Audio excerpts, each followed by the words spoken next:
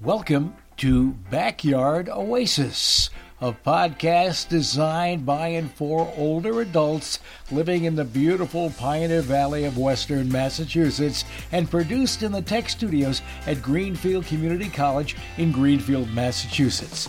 Backyard Oasis reaches out to older adults who seek knowledge to help them live more thoughtfully, healthily, and happily, who hope to inspire others with their ideas, and who serve their communities in the interest of the greater good. We hope you join us frequently in our pleasant Backyard Oasis for wide-ranging conversations with a diversity of people who are growing older and want to talk about it. Good day and welcome to Oasis Podcast Backyard. I'm Chad and I'm here with Al Rimbach today. Al Rimbach is originally from Nyack, New York area, and he moved to Ashfield in 1968 and had two garages in Greenfield from 74th through 1980. Since then, his garage has been in Ashfield, and he's been running the same business, pretty much repair and sales. We'll probably get into some of that later in the show, but we're going to try to cover cars through the ages. That's what we're naming today's show. We're going to start at the very beginning, and hopefully, if we have time, we'll go on through today and maybe what's in store for the future. So welcome to the show, Al. Good to see you. Hey, thank you very much.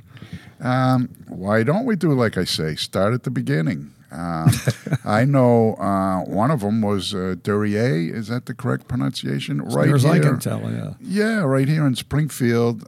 Springfield was quite the industrial city back then. Indian Motorcycle and others started here. But what can you tell me about Duryea? Do you know about them? Very little. It was one of the first cars made. There was others in Europe about the same time. And it was actually a couple of brothers. And I don't think they ever made very many cars, because back then there were people who only made two, and others made 300, so it was an interesting time. As to what else I can tell you about it, I'll bet you it was a one-cylinder, and I bet you that was sitting on top of it. That's the usual way. Like a prototype. And they steered them with a tiller a lot rather than a steering wheel. And if you saw what they used for steering linkage. Do you think, well, they were going pretty slow, too. Well, they were pretty slow, all right, but they were still more dangerous. They're more dangerous at 12 miles an hour than our cars that are at 100, and that's the truth.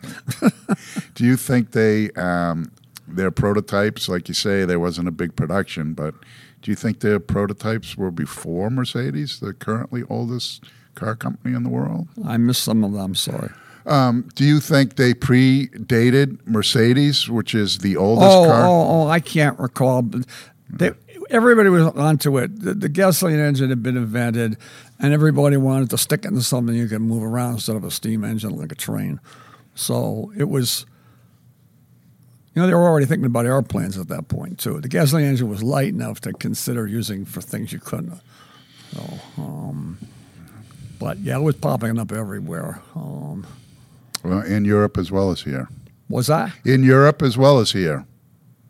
They were popping up all over, you said. Well, it's a lot of, in the history of science and whatnot, things are not invented in a vacuum. Everybody was working on airplanes when the Wright brothers happened to get the first one that worked, but not for long. And the same with cars. It was an idea whose time had come. Yeah, right. I really have a big feeling that the more and more discovery of oil and gas, meaning... Well, yes. Yeah. Yeah.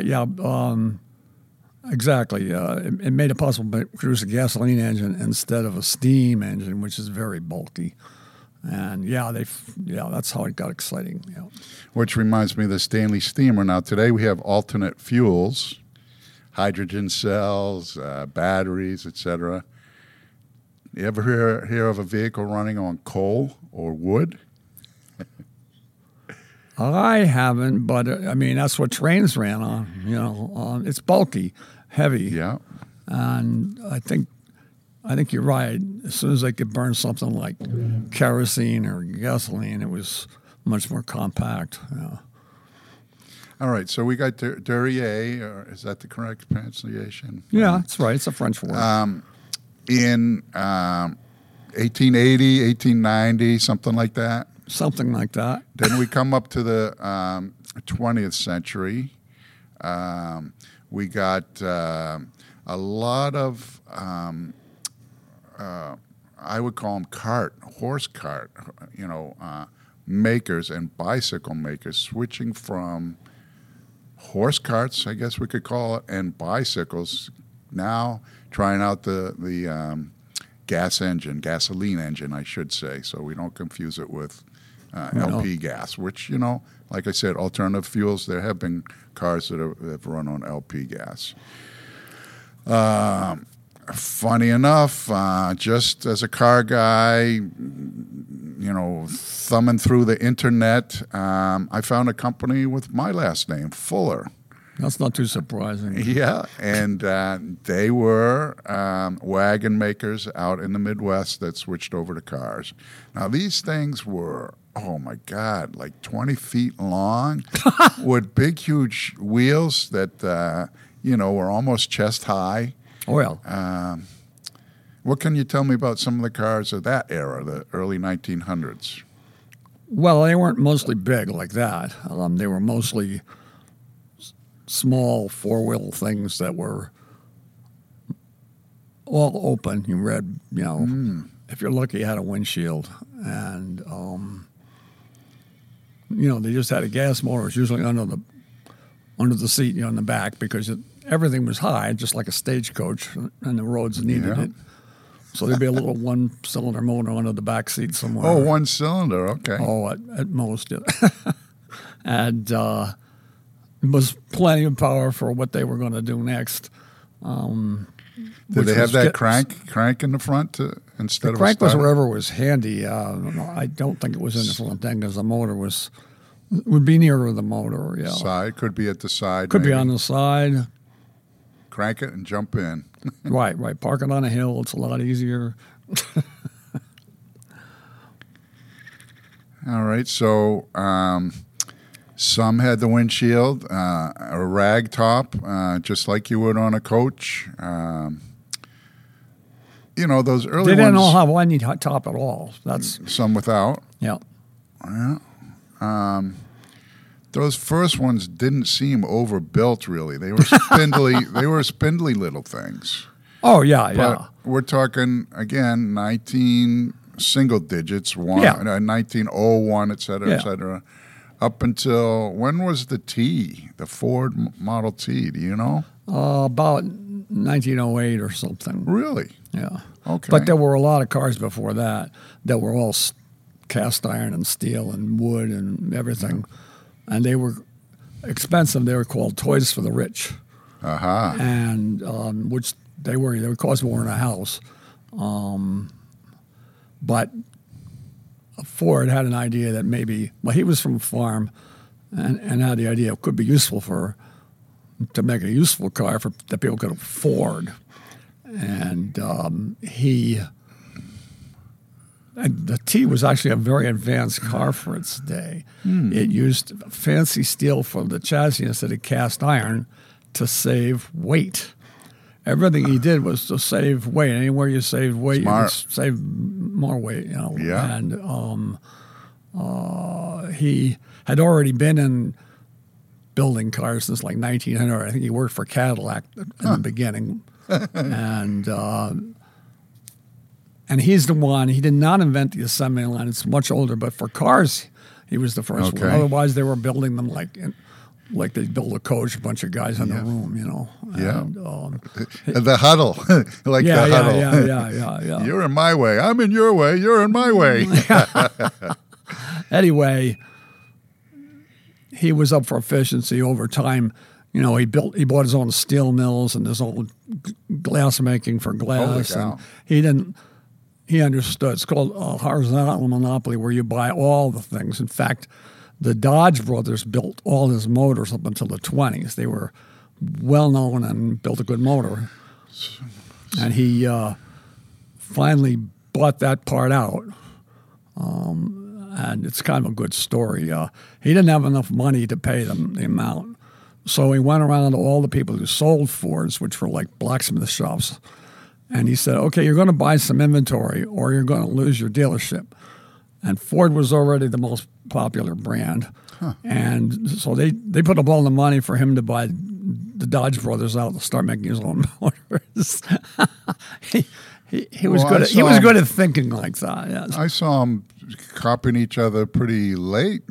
Also, that? I saw them copying each other pretty late. Also, like you could put the same wheels on Dodge and Ford. Oh no, that's much later. Yeah, that's what I'm saying. I saw the similarities much later. Yeah.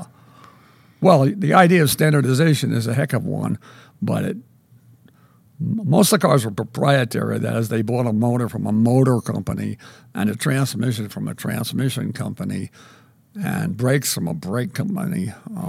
Body by Fisher. Body by Fisher, exactly, which had made carriages before they made cars. Yeah. And all right, so Ford came up with that assembly line for the car in teens, 20s? When was that, do you think? It'd be about 1908. The Model T was... Oh, that early. Well, that's what his whole idea was. The whole Model T run, okay. The Model T was to make a car unbelievably cheap compared with everybody else's. And it went down in price till like 1927 because he kept improving the efficiency. Yeah. By 1927, you could buy a Model T for $275. And that was more money than it is now, but it wasn't much. And he kept it as simple to fix as possible. The repair shops, then were all blacksmith shops anyway. But, yeah, he definitely had it in mind that it would be something everybody might use instead of just somebody who was wealthy enough. The cars took over and tractors took over immediately because they were much cheaper than keeping horses. Mm-hmm. Horses are unbelievable. And you're feeding them even if you're not using them. Yeah. So that happened quick, and it cleaned up the streets, which were full of horse manure. Wasn't that something? One of the biggest reasons to switch to the car was the manure problem in the cities. Oh, they were cleaning it. They had to clean it continuously, tons and tons of it. Wow. Yeah. All right. One more thing about Ford I understand is his liberal management techniques were not benign. In other words, he upped his workers' salary so they could afford to buy the cars they made. That was what he said. What happened was that the daily rate was $2.50, and he raised it to $5. Whoa. And the other manufacturers hated him. And when asked why, I said, well, I want my workers to be able to afford to buy one of my cars. Actually, as usual, that was a little bit of bullshit. The real reason he did it was if you pay $5 instead of $2.50, you get to pick. Everybody comes to you for a job. And a good employee is always worth way more than twice as much as a regular one. Okay. So now he never did anything that wasn't practical. But he did, well, as far as benign goes, he wasn't any worse than any of them. I mean, it was a different time. He provided the housing a lot, for instance. And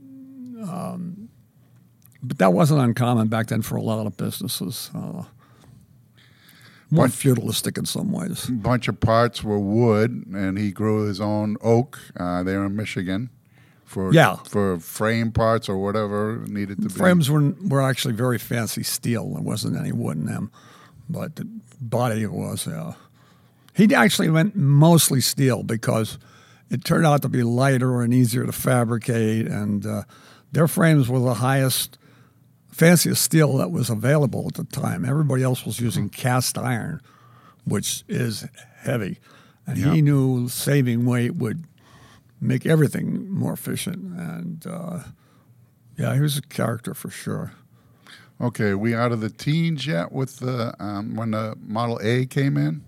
Model A came in 27 or 8. Okay. It was he hadn't changed it at all, and it was lagging behind everybody else's stuff.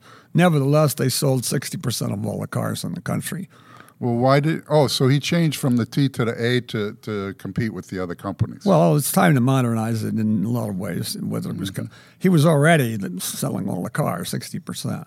But, I mean, things had changed a lot since 1908, but 1920 it was a big period. And his hadn't. And so they came up with a much more modern car.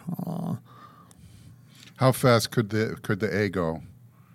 What years? No, how fast could the A go? Oh, how fast did an A go? Well, 40 was pretty, it might go faster depending, but it wasn't. Speeding. It was on the so roads. A cruise at 35? On the roads they had, you didn't really want to go too fast. Yeah, okay. But no, my father talked about being down in Florida, and if you were going into the headwinds at 45, it started to overheat, because it wasn't.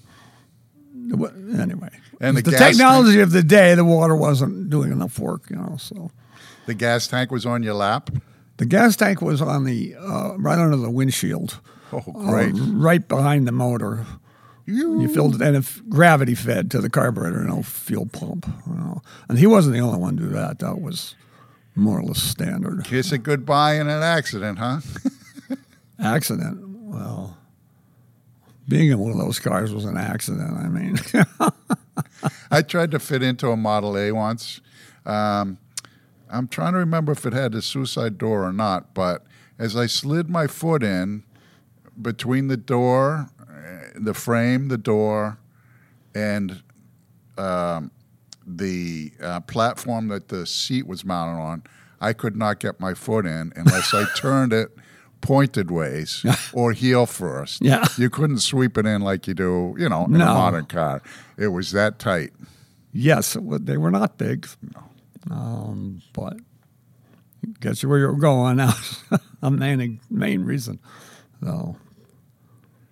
And then during the Depression, a doodle bug, there's still some around, was one of these Model A's that was turned into a tractor.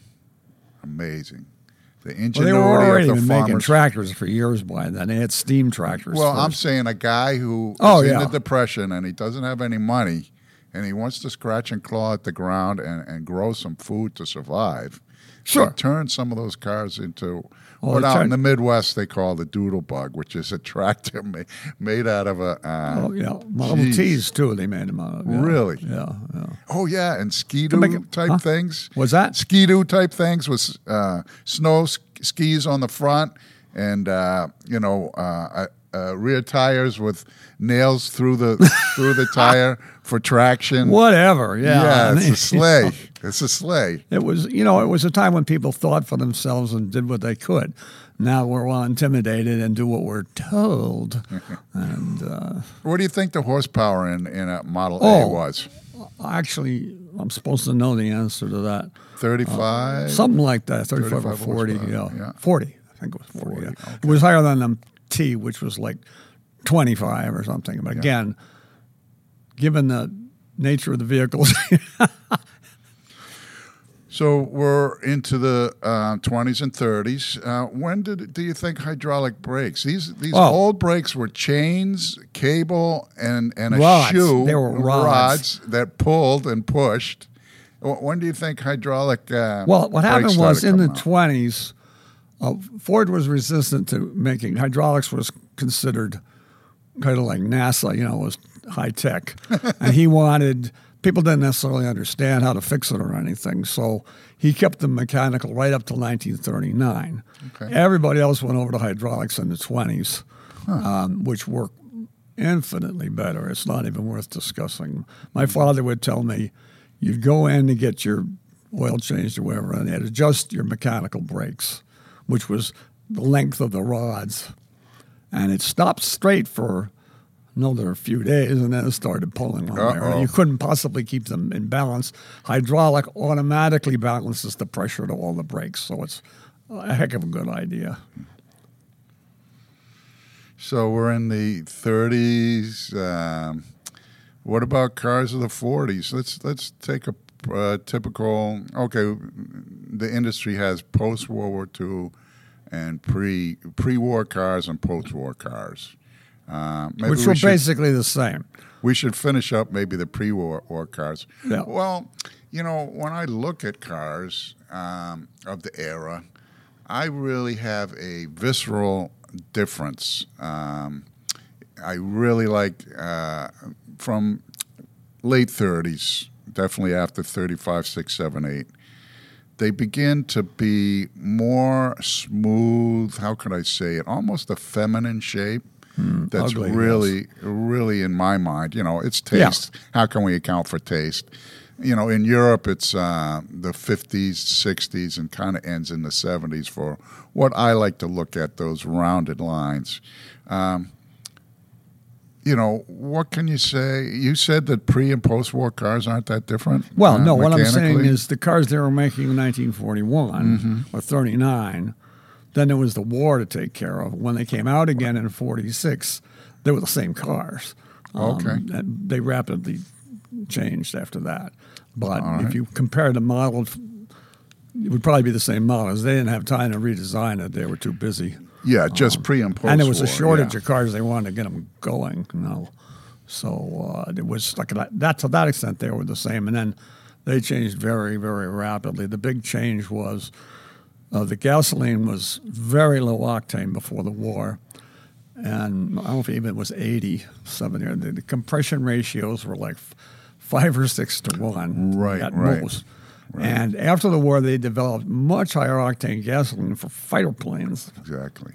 And so immediately, you could go to 8 to 1, and that's as high as you can get on a flathead because of the space of the combustion chamber. And that's when overhead valves came back strong, because it went 9 to 1, 10 to 1, 11 to 1, as you could get gas that was very didn't knock, would put up with the compression. You get a lot more power and efficiency the higher your compression, which is the main reason a diesel at 18 to 1 gets better efficiency than a gas engine. It's got to do with compression. So now you're talking maybe 50s. I call that the bulge mobile. Right. Well, the early 50s. They were really rounded, not that you got feminine early 50s shape. and mid 50s, late 50s. Yeah. You went from cars that still looked like the 30s and 40s to cars that looked like the Batmobile on steroids. Yes. And, by the way, it was some of the worst junk ever made. The early 60s, you're saying? Just awful. Yeah. They were improving them so fast they didn't know how to make them. They had automatic transmissions, which they didn't know how to make. They had hydraulic lifters. Everything they did was, and they didn't care because people were buying like crazy. Mm-hmm. So they actually... The economy was booming. Yeah, right. And they actually... Well, if your car was 2 or 3 years old, you couldn't buy parts for it anymore, like body parts and stuff. Huh. And it was a game the manufacturers were playing. And to get you to buy a new one, otherwise you couldn't fix it. So the federal government stepped in and said, no, you have to keep parts for 10 years for anything you build. Right. And it still is 10 years, only now the equivalent would be 25 or 30.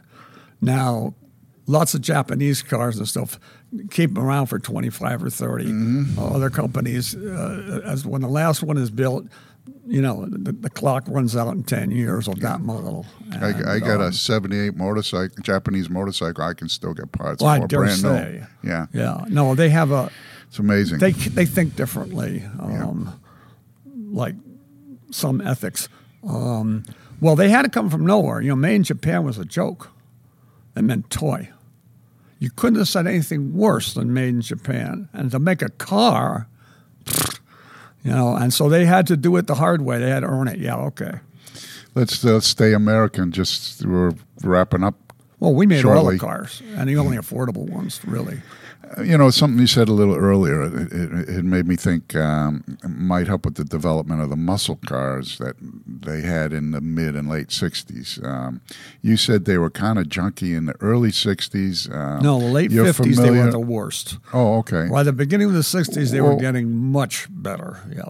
Yeah, the finned monsters. The fins, well, they weren't. I remember the they displacement. just, the technology wasn't technology improved big. And the cars from the 60s are some of the first good cars ever built in terms of practical own, and cheap. The displacement started to swell up. I remember the Thunderbolt. What was the Fury or whatever that was? These were square-lined cars of the early 60s that had, I call it the pre-muscle. They had big motors. Well, I think the Beach Boys sing a song about 409 and stuff like that. But you got to remember in the 50s they had the 392 Hemi, which wasn't tiny, and they had the Rocket 88, which is up to 391 or something. So the motors were already big, but they were getting... Well, the muscle car was they took a big motor from a big car and shoved it in a smaller car. Right. Which made it fast, 105-inch bad wheelbase. handling because it was too nose heavy, and a hell of an idea, Yeah, truck motor in a well, it wasn't a truck motor; it was like car. a Cadillac motor stuffed into a small four-door sedan, and it went, but they had no traction because the motor was too heavy. But they certainly jumped. Good in a straight line, yeah. Yep. Drag straight car. line machine, exactly. So we got through the late 60s. Let's see, the 70s really sort of kept it The the 70s same. were a big problem because there was emissions controls that was being changed every few years. So That's right. the fools built cars that passed the emissions, and then 2 years later they had to come up with a new idea. VW, on the other hand, started using fuel injection in 1968. Yeah. They figured, we'll do something that can be made to run cleaner. And the interesting sideline is, who invented fuel injection, electronic or electrical? Bendix, American company. In the 50s, they had put it in a couple Chevys and a couple Dodges. Yeah, the Corvette. And Bosch bought the rights and started putting them in VWs. Okay. Yeah. So we got that era changing into electronic ignitions, which was That was turned out to be then. a good thing. The what is it? ECU that became the That's a computer. later years. Yeah, computers. Every car had a computer from 1981 on, even though a lot of them were carbureted. And then the computer was good for making fuel injection because it could figure everything out fairly well. So fuel-injected cars are so much better than carbureted cars. You don't even want to discuss it. Mm-hmm. Going from oceanside to mountaintop and things like that. Well, it's not like that. I mean, there were some years when you could buy a certain car that came, the cheaper model was a carburetor, and the next one up was fuel injection. Yeah. You would think they almost doubled the size of the motor, but they hadn't. It was the same motor. Right. Electronic It's just that the ignition, fuel injection could give it the right amount of gas all the time. Okay. A carburetor was a horrible compromise, but there was nothing else, The Venturi. But the funny thing is now you get some people who tell us how cars were much faster when they had carburetors, just like, and biplanes used to fly to the moon. It's like total. Anybody who lived through the age of carburetors is very glad they're gone. That's for sure. I stopped playing with cars in the late 70s because I graduated from school and had a nice income and I could pay a mechanic. Oh, yeah, there you go. But because of that, I missed the electronic fuel injection and the computers. So you didn't miss we jumped Yes. to, let's say, 85, and we have throttle body, a dual jet fuel injection into a carburetor almost. And, it sort of evolves, would you say, by early or mid-90s? They're pretty by the much beginning where we're of the at 90s, today? Around there, everybody pretty much had multi-point fuel injection, which is one injector for every cylinder. But even then, there's a series of evolutions beyond that. Sequential port. But that was sort of, that's the basic. Yeah. And they were infinitely more reliable. Anybody who thinks fuel injection is a problem knows nothing. It's always been more reliable than any other form of getting a car to run, always.